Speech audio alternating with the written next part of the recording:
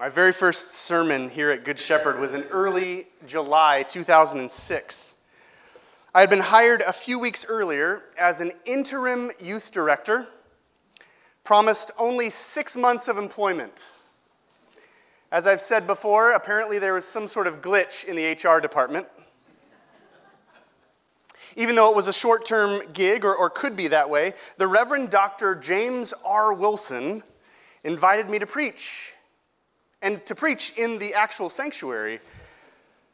This was no small thing for a 25-year-old without a seminary degree, but with long hair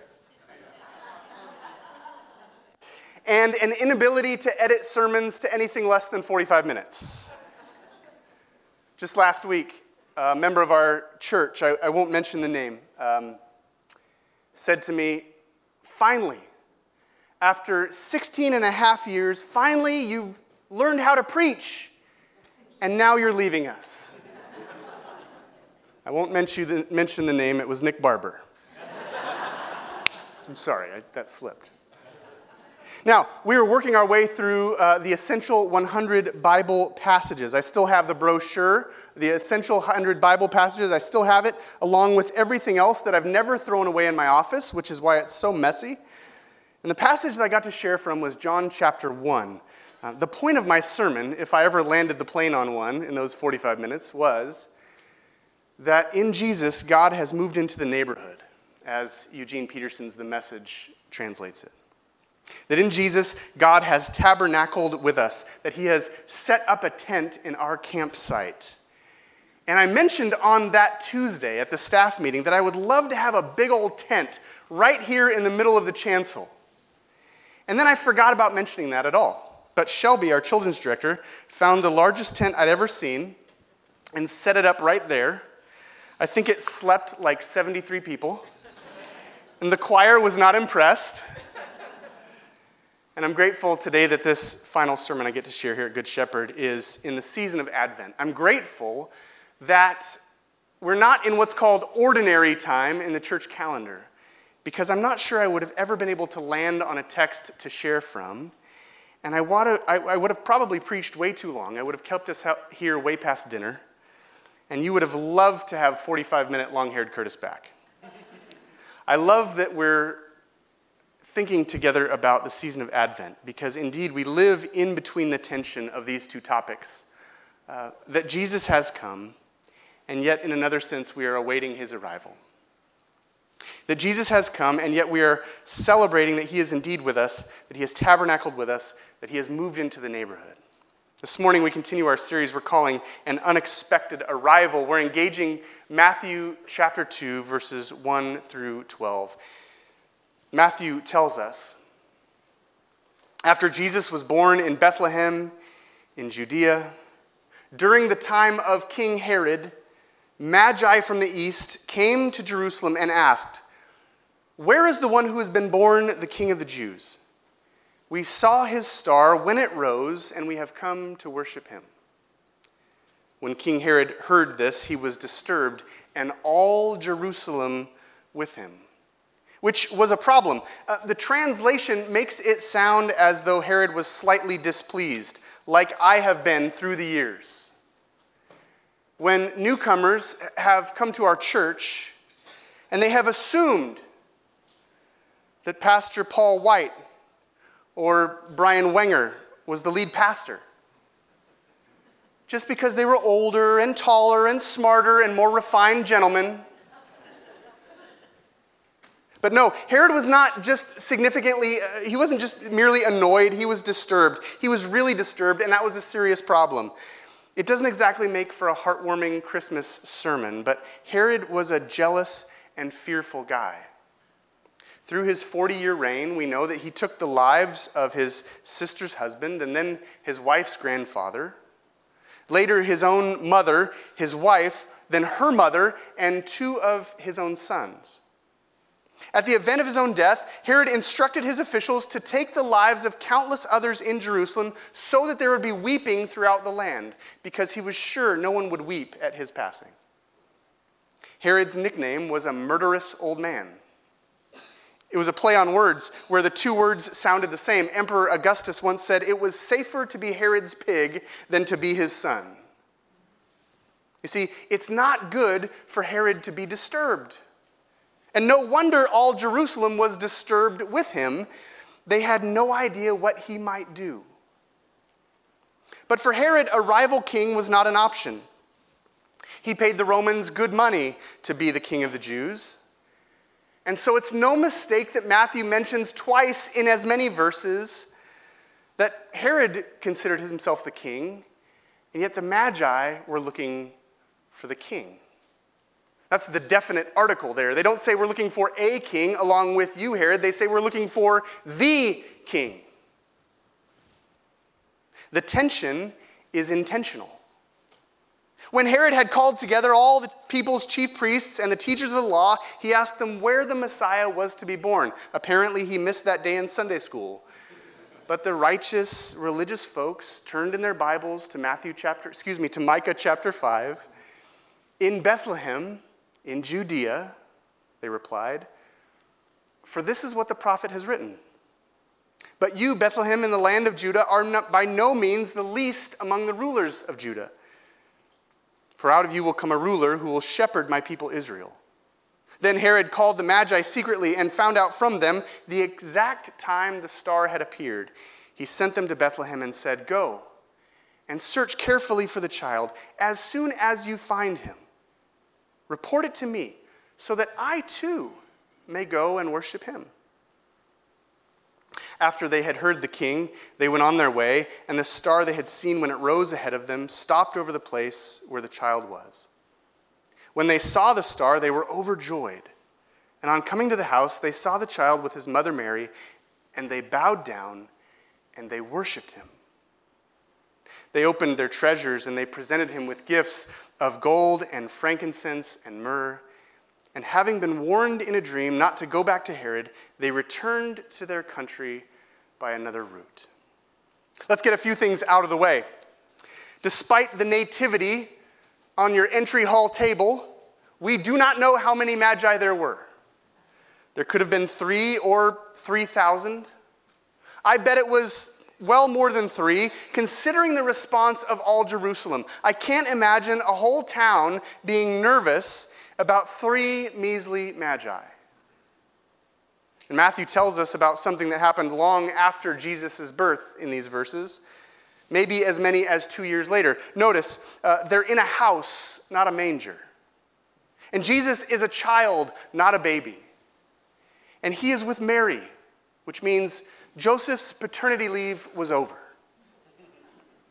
Now, there are some theories about the star. Halley's Comet appeared around 11 BC, probably too early to get the Magi's attention before Jesus' birth, between 4 and 6 BC. Another possibility is Jupiter and Saturn, whose paths crossed in 7 BC. Jupiter was thought of as the royal kingly planet, and Saturn was thought to represent the Jewish people. Still another possibility is the appearance of the star Sirius, which rose in the month of Mesori between 5 and 2 BC. Mesori means the birth of a prince, which may have prompted these ancient astrologers to conclude that there had indeed been a royal birth. Whatever and whenever it was, something got the attention of these mysterious magi. And in ancient times, it was thought that meaningful events on earth would somehow be reflected in the heavens. Somehow what happens here would be seen in the stars. It's obscured in the New International Version, but 3 different times Matthew tells us that these magi are from the east. And in Scripture, remember, the east is not merely a geographical destination, it's also a spiritual designation.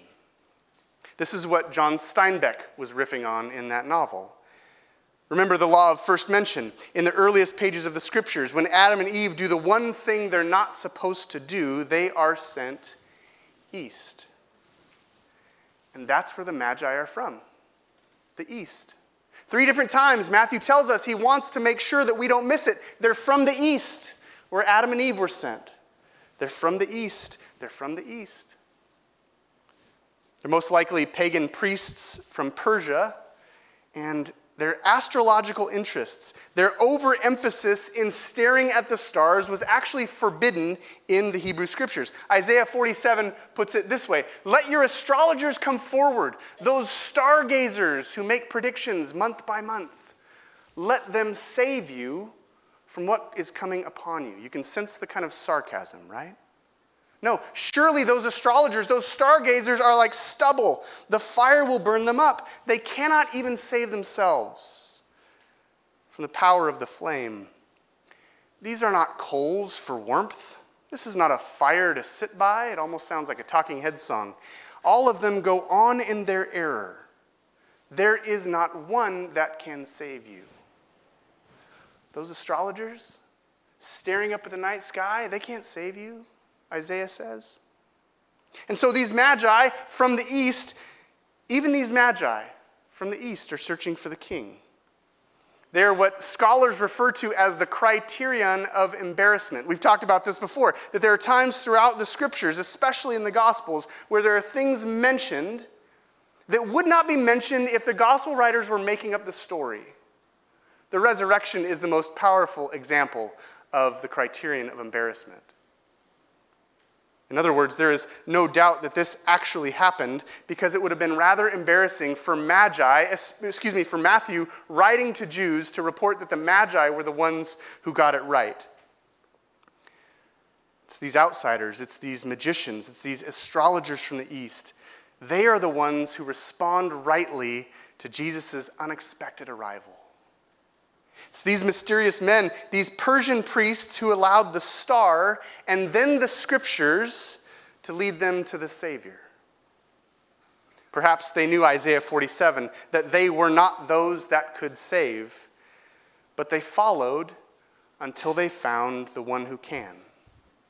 And so Matthew couples their geographical destination and spiritual designation. 3 different times he tells us that they came to worship Jesus. The Greek word is proskuneo. Let me hear you say proskuneo. Proskuneo. It means to bow down, to fall upon the knees, and to touch the ground with your forehead as an expression of profound reverence. Think about it. These priests from Persia had traveled for how long? To bow down, to proskuneo, to worship, to touch their foreheads to the ground at the feet of a toddler. They give their time and they give their treasures to the toddler Jesus. Now, there are 2 other responses in this text, aren't there? There's 2 other ways to respond to Jesus, one from Herod and one from the chief priests and the teachers of the law. We know that Herod is a murderous old man. It's better to be a pig than his son. And he sits on the throne of his own life. He will be king, and there will be no rival.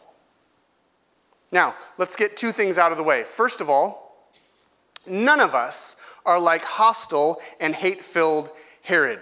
Agreed? None of us are like Herod, right? Are we all in agreement there? Good. Okay, that's the first thing I want to get out of the way. The second thing is, we're all a little bit like Herod, aren't we?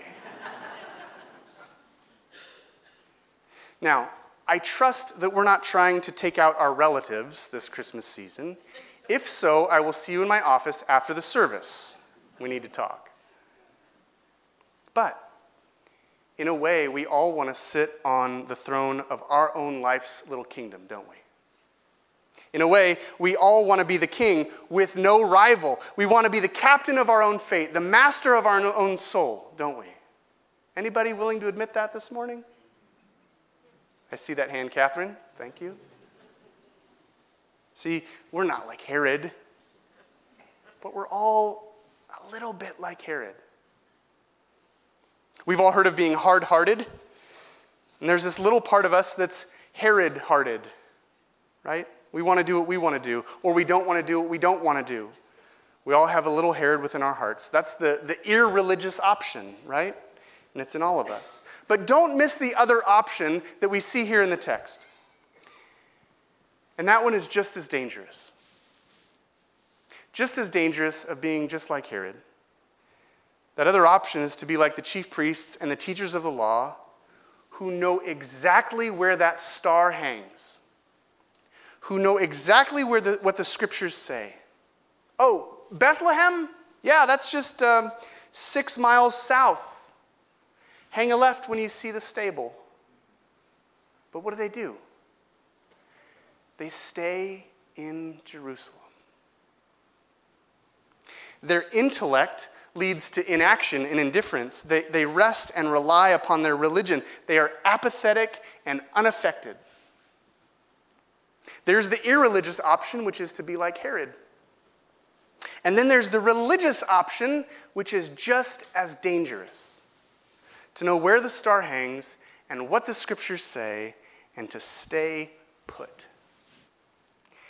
See, even in his birth, even as a toddler, Jesus invites us to something more than irreligion, and he invites us to something more than religion, of having all the answers but still being apathetic.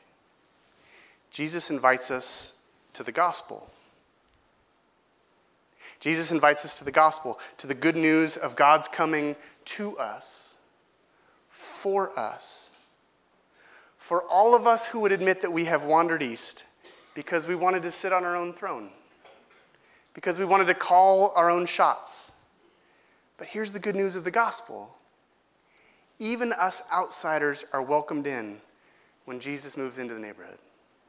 Even Persian priests from the east can take a pilgrimage to worship Jesus, to proskuneo, to bow down at his feet, to let their foreheads touch the ground. Rabbi Abraham Joshua Heschel once put it this way. He said, faith is not the clinging to a shrine, but an endless pilgrimage of the heart. Faith is not the clinging to a shrine, but an endless pilgrimage of the heart. Audacious longing, burning songs, daring thoughts, an impulse overwhelming the heart and usurping the mind. These are all a drive toward serving him who rings our hearts like a bell. These are all a drive towards serving him who rings our hearts like a bell. So whatever and whenever it was and whenever it was, something got the attention of these mysterious magi. And whatever and whenever and whoever it was, something got your attention and pointed to you the good news of this gospel. They didn't talk to you about irreligion or religion. They talked to you about Jesus. Someone, sometime, somewhere, at some point. It may not have been a star. It may have been when you came to the end of your rope, or when a relationship was falling apart, or you had this deep sense in your soul that there must be something more to life. Whatever and whenever and whoever it was, may it point you deep into the scriptures that will point you toward a pilgrimage of the heart, that will point you toward that audacious longing, those burning songs, those daring thoughts, an impulse overwhelming your heart and usurping your mind. Whatever and whenever and whoever it was, may it point you to a pilgrimage of the heart. Scholars call it the criterion of embarrassment that the Magi came from the east because it was so unlikely that these Magi would be the ones that would get the gospel when everyone else missed it. When Herod, with his irreligion, and the religious people with their religion weren't willing to make the trek. But the Magi get it. They're the ones who get the gospel. They call it the criterion of embarrassment, but God is not embarrassed to welcome any of us into his family. That's why Jesus came. And that's why we would be so bold to follow the example of these mysterious men, to proskuneo, to bow down at the feet of Jesus. It's been long pointed out that these magi bring 3 gifts, however many of them there were. There's gold, and there's frankincense, and there's myrrh, which correspond to Jesus as the king. That's the gold, right? And Jesus as the priest, that's the incense. And then the myrrh, which points forward to Jesus as a prophet who would give his life as a ransom for many.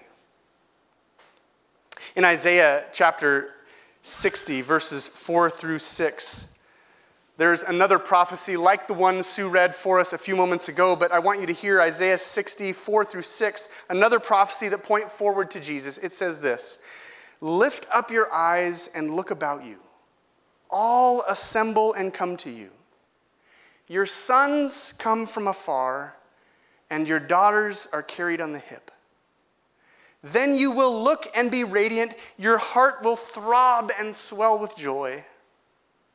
The wealth on the seas will be brought to you. To the riches of the nations will come. Herds of camels will cover your land, young camels of Midian and Ephah, and from all Sheba will come, bearing gold and incense, and proclaiming the praise of the Lord."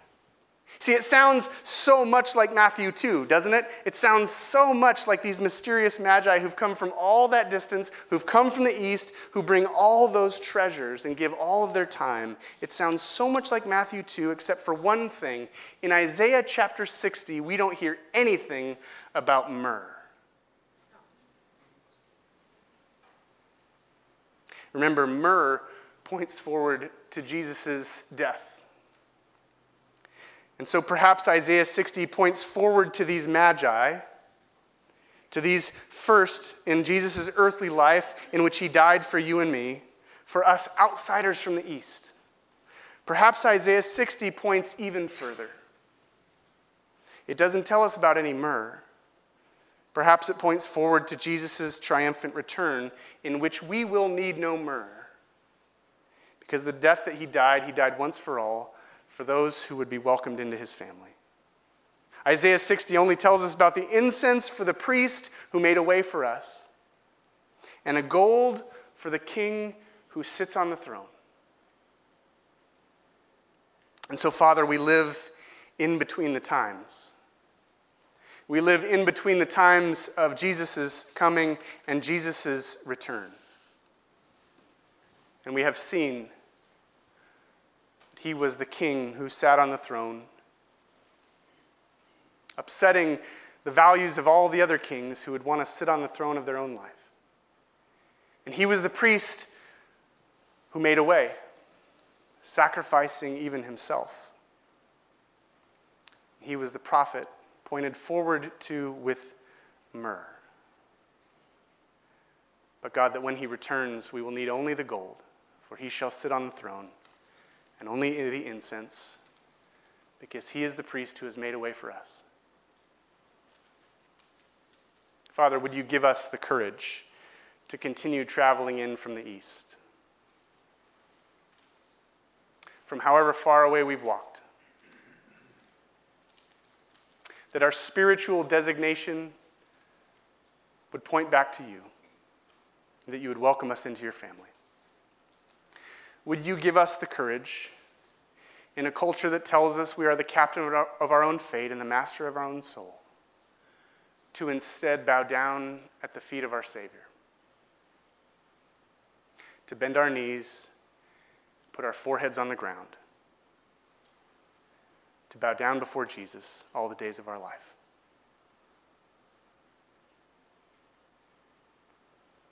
It's in his name that we pray.